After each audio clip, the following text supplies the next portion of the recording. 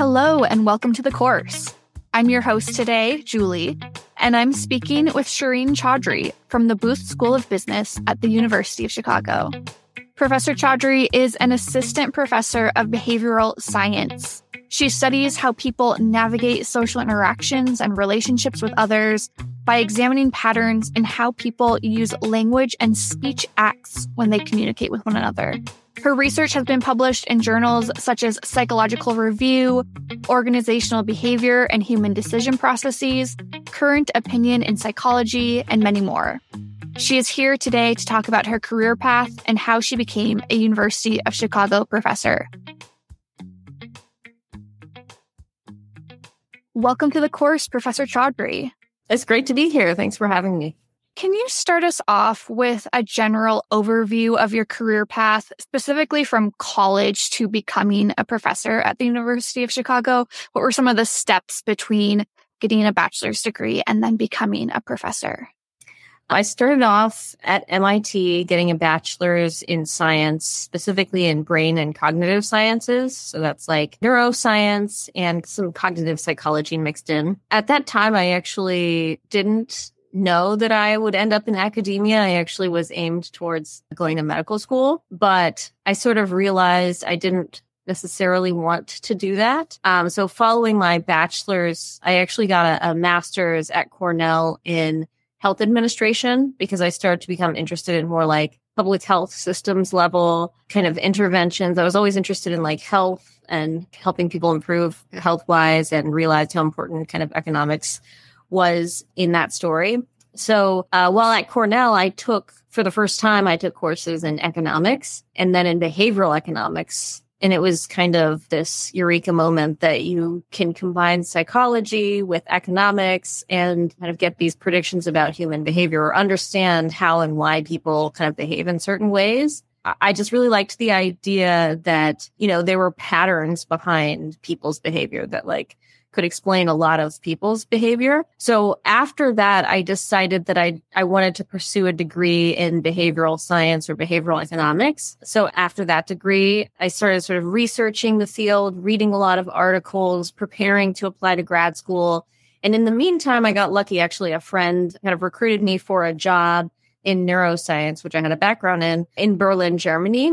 So, I was in my mid-20s and I thought, I'm in the middle of the transition in my career. So, what better time to just kind of take some time and go live and work in a different country and kind of work on transitioning. And so that's what I did. So for 2 years, I worked at the Max Planck Institute and I was situated in Berlin, lived there for 2 years, did neuroscience research, a lot of fMRI work, while at the same time studying up on and reading behavioral science work and applied to schools and then came back to get my PhD at Carnegie Mellon University. That's where I worked with my mentor, George Lowenstein, who was one of the founders of behavioral economics. So it's sort of like a, kind of a dream to work with him and learn from him. And after 5 years, then I went on to do a postdoc for 3 years at the Wharton School at the University of Pennsylvania. That's where I worked with Howard Kunruther. And in the meantime, just sort of finished off my job market paper, my dissertation work. And from there, I got the job at University of Chicago in the behavioral science department, where I am today. And can you give me a brief overview of what the research that you currently are doing, that you've been doing at the University of Chicago? What do you study specifically now? So I'm broadly interested in how people navigate these social interactions, but I'm especially interested in how they do it via communication, like language. So for instance, I'm especially interested in how people navigate conflicts using things like apologies and how different psychological forces, for instance, prevent us from using apologies or lead us to show certain patterns in our behavior around apologies. For instance, like not being willing to apologize to someone unless you thought you would get an apology in return. And to kind of study these different forces, develop hypotheses about specific interactions and run experiments. So those experiments can involve kind of online surveys and participants or participants in the lab here at the University of Chicago We also have this great lab called MindWorks, which is on Michigan Avenue in downtown Chicago, and we recruit people through the street. And then it can also involve looking at interesting data sets that can help me answer a question, whether that's, something that's available online or something that you can kind of like scrape. For instance, I have one data set from TripAdvisor where we look at how managers respond to customer complaints on there and look at the different components of apologies that they use and examine how effective it is in satisfying customers. So there's like a wide range of things I do to investigate these questions. That's very fascinating. I'm curious if you were to think of yourself when you were younger, even like middle school, high school, early college, what were topics that were interesting to you or even activities or things you like to do that might echo some of the things you study or some of the things you do in your career today? Can you look back at your younger self and see any foreshadowing to the career that you would end up having? Yeah, I mean, there's a little bit, right? You don't get exposed to these topics really in traditional elementary and high school curricula. But like I was always into math and science. So just thinking about things in a more analytical way really appealed to me. And I thought I wanted to do medicine. So I was really interested in biology and things. But I would say like in terms of concrete things that I did, that was as close as it came to foreshadowing. But I think what made me realize that this is the field I wanted to be in was just realizing that on my free time, I just tried to understand why people did what they did. Like I was just constantly thinking about these questions, like re-examining social interactions, trying to understand why people in one context behave a certain way and differently in another context. And when I realized that I did that more in my free time than thought about medicine or being a surgeon or something like that, I realized what I needed to do. Like it just makes more sense to do the thing that you're kind of naturally drawn to doing in your free time. So, and I think, from a young age, I was always probably people watching, examining, trying to understand people very deeply. It's always something I've been interested in. You mentioned a couple of particular mentors you had throughout your early career, and I'd like to hear more about them or anyone else who was really influential in determining your career path. So can you tell me about some of the most influential people in your career? Yeah, I'll tell you about the two people that were kind of influential in getting me to kind of switch from pursuing medicine to pursuing behavioral science. And those were two individuals at my master's program at Cornell. Kosali Simon, who is a behavioral economist, studies Medicare and things like that. And then William White, who was also an economist, a historian of economics, I think. Anyway, so both of them were faculty in the program that I was doing, the master's program. And they just through conversations with them, I took classes with both of them and did some research for Kosali's class. And both of them had kind of talked to me about kind of my skill set, or they sort of encouraged me. I think they gave me just positive feedback on the fact that I had good research skills and that I asked really interesting questions. And I remember a specific conversation with Will White, when I was telling him I'm applying to medical school, he was like, I think that you probably should go to grad school rather than medical school.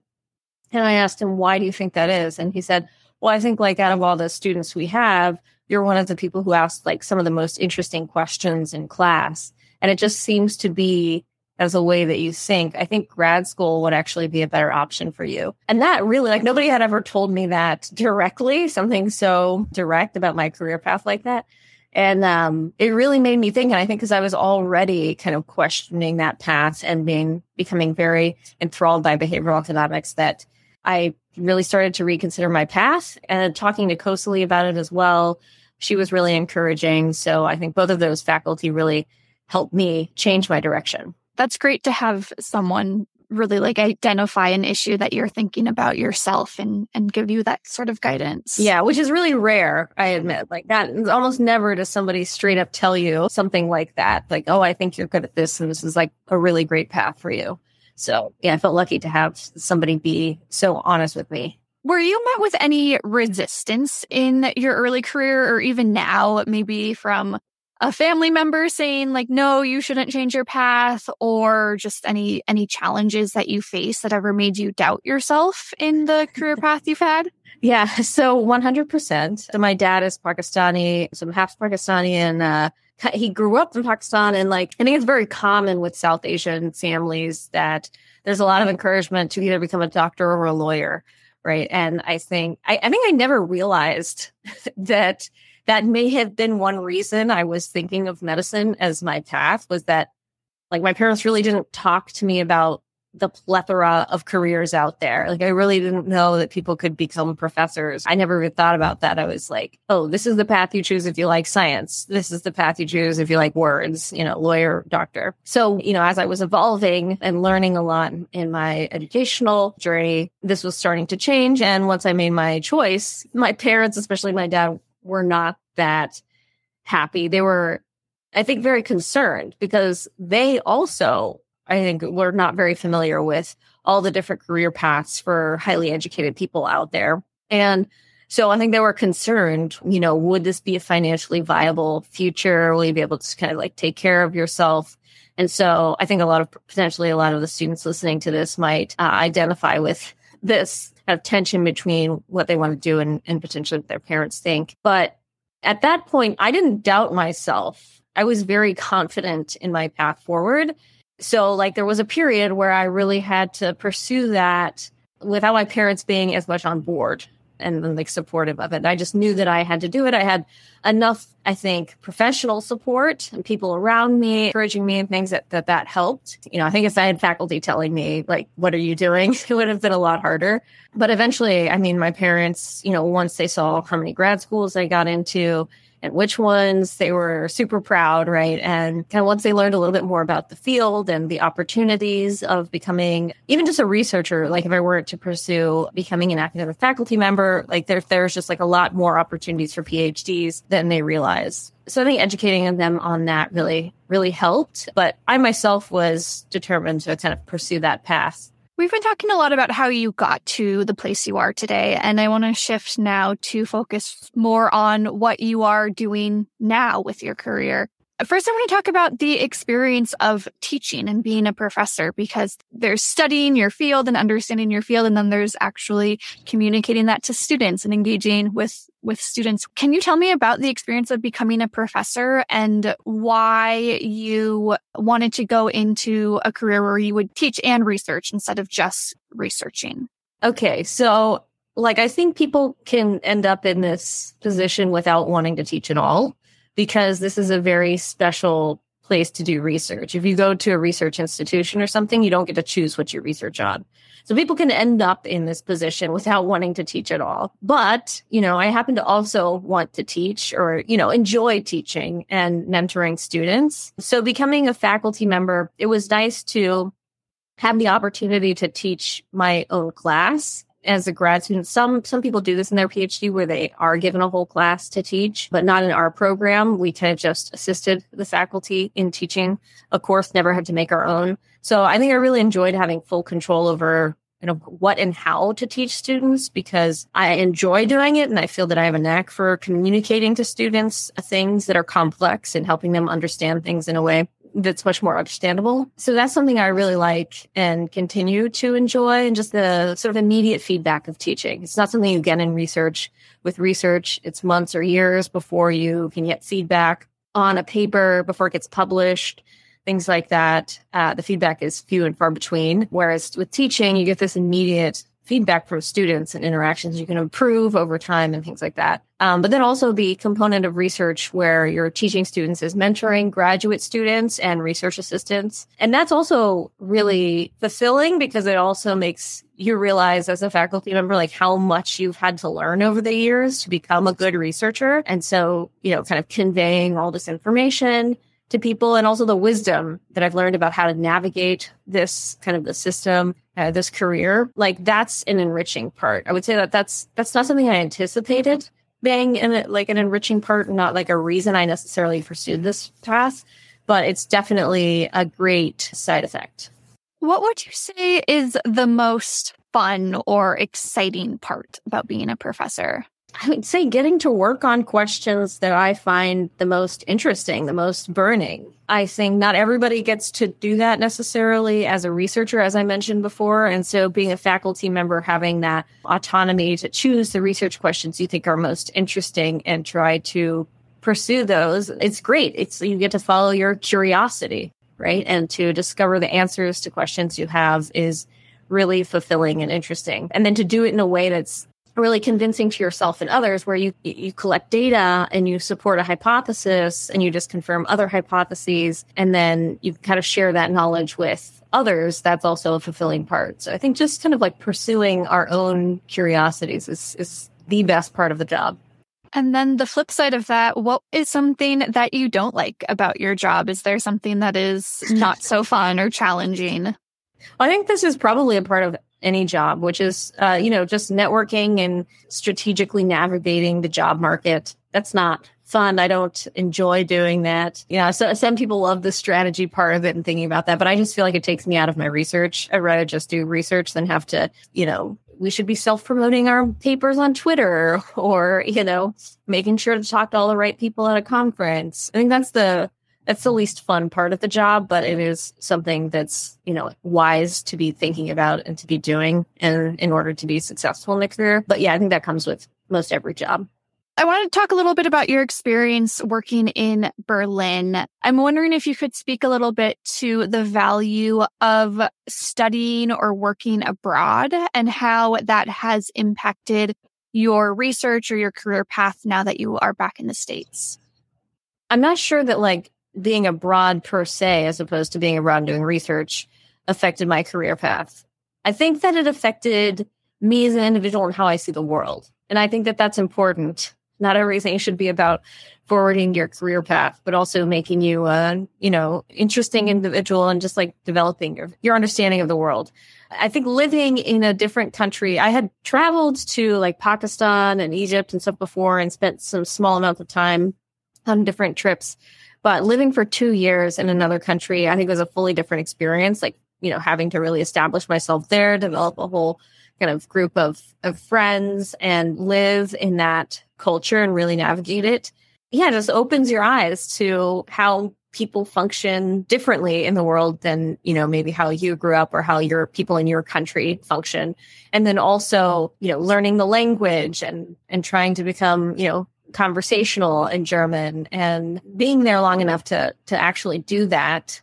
It was great. It was a different lifestyle than I had been exposed to before. There's just slightly different things about the way people do things in Europe and specifically in Germany. And I decided I like certain things. And then I imported stuff back to my life when I moved back to the US. So I think it just kind of potentially broadens your horizons, makes you more empathetic and understand in a concrete way, how people function differently in different countries, but that there could be other ways of doing things that you actually would like to do as well. Yeah. So I don't know if it necessarily affected my career path or the way I do things in my career, but it definitely allows me to appreciate people coming from other countries, I think, and just how people might do things differently, and that could be better. What are your current aspirations in your career? What are you hoping to do next? What are you hoping to do as your career progresses? Over the past few years, it's become clearer and clearer what my interests are. In a weird way, you kind of discover your interests as you do research. The more expert you become in a particular area, the more interested you become in that area, and it just sort of develops on its own. So I think really just continuing to develop the theories that I've been working on about communication, about these social interactions and how people use communication. Honestly, so just to continue the work that I'm doing, to publish more, to come up with new ideas, improve on my existing theories. Yeah, I would say that's my main focus. I don't have any aspirations to become dean or anything like that. I'm not interested really in the administrative roles. Just the dream is to keep doing the research that I really like. What advice would you have to someone who is considering maybe both entering your field or someone who is interested in getting a graduate degree in it and becoming a professor? I know those are kind of two different fields or two sides of the same field. So if you have two pieces of advice, that's great too. But what type of advice would you give to someone who is considering this field? I think specifically if you're pursuing academia, like if you're getting a PhD to become an academic in specifically the field of behavioral science. So I can't give general advice for people who, want to pursue a computer science degree or a PhD in history. But for behavioral science, there was also kind of related fields. So actually marketing, behavioral marketing, organizational behavior, in psychology, various fields within psychology. So these, I think, degrees in these fields are all applicable. I can kind of speak to getting a degree here. In preparation for your PhD, it's very competitive nowadays, I think, to get into the top PhD programs. And you absolutely need research experience, specifically research experience within the field that you're hoping to go into. So you kind of need to show you can already do the type of research that you're going to be doing in your PhD program. That was not true when I applied to PhD programs. I was doing neuroscience research, and then I was applying to do basically behavioral science research. I was able to get a position, but within the past 10 to 15 years, things have really changed. So, for instance, I think it's pretty unusual for students to be accepted into our program unless they have basically been a lab manager of somebody in the field doing research, running, studies, learning how to use our survey software, Qualtrics, maybe even having some experience programming and running statistics in R or Python, these types of things. So that's super important. Some people can actually get that through their undergrad, so they can apply right out of undergrad. Otherwise, people have to get that experience by seeking out research lab manager positions, research assistantships. So that's something to think about if you're willing to kind of put the time in to do that. And then, as far as kind of pursuing becoming a faculty member, I think that becomes, you kind of learn during your PhD whether that's something you want to continue to do. So continuing to do research, and is that the kind of thing you want to develop your own research agenda and pursue your own questions? I think, in the PhD program, again, it's become really competitive. So it's like a focus on doing the research and getting the publications out as soon as possible. And you'll take coursework in your PhD program. People always tell you, don't worry about grades, just do your research, just focus as much as possible on the research, but you have to take these courses. I would say that the most valuable courses in our field are the quantitative ones. So learning how to run statistics, use advanced text analysis tools and things like that, because that stuff is a lot harder to learn later on, and you just have less and less time over the years. So if you can use your coursework to train yourself on these technical skills, I think that's the most valuable way to kind of spend your coursework hours. Yeah, and then I think as a graduate student, the best thing to do is, in terms of mentorship, when you get into a program, I always tell students you want to develop a relationship with both a junior faculty member, so somebody who doesn't have tenure yet, who has kind of recently come out of grad school, and then a senior faculty, because I think that they provide different levels of advice, different types of advice, and both of them are very useful. And usually the junior faculty member might be more available to kind of advise you and things like that. So for our final question, I would love to just spend some time reflecting on what is the most gratifying thing about working in your field or about your specific career. What fills you with gratitude about your job? I'm kind of going to just echo what I said earlier, which is being able to pursue the burning questions I have about human behavior and human interactions in a way where I can actually, develop knowledge about that. So I can actually answer those questions using data, knowing that I've found the truth to some extent about a question, and then being able to share that with other people and actually basically give knowledge, produce knowledge.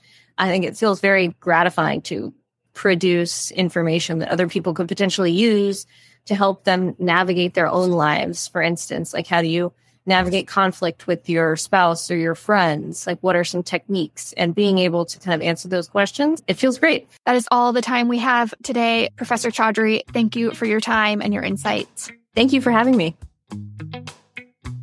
Thank you again, Professor Chaudhry, for your time today. And course takers, if you enjoyed listening to today's interview, please check out the other ones. Leave us a comment, subscribe, follow, and share this episode with your friends and family. You can find out more about the University of Chicago through uchicago.edu or the university's campus in Hong Kong through uchicago.hk. Stay tuned for more. See you around.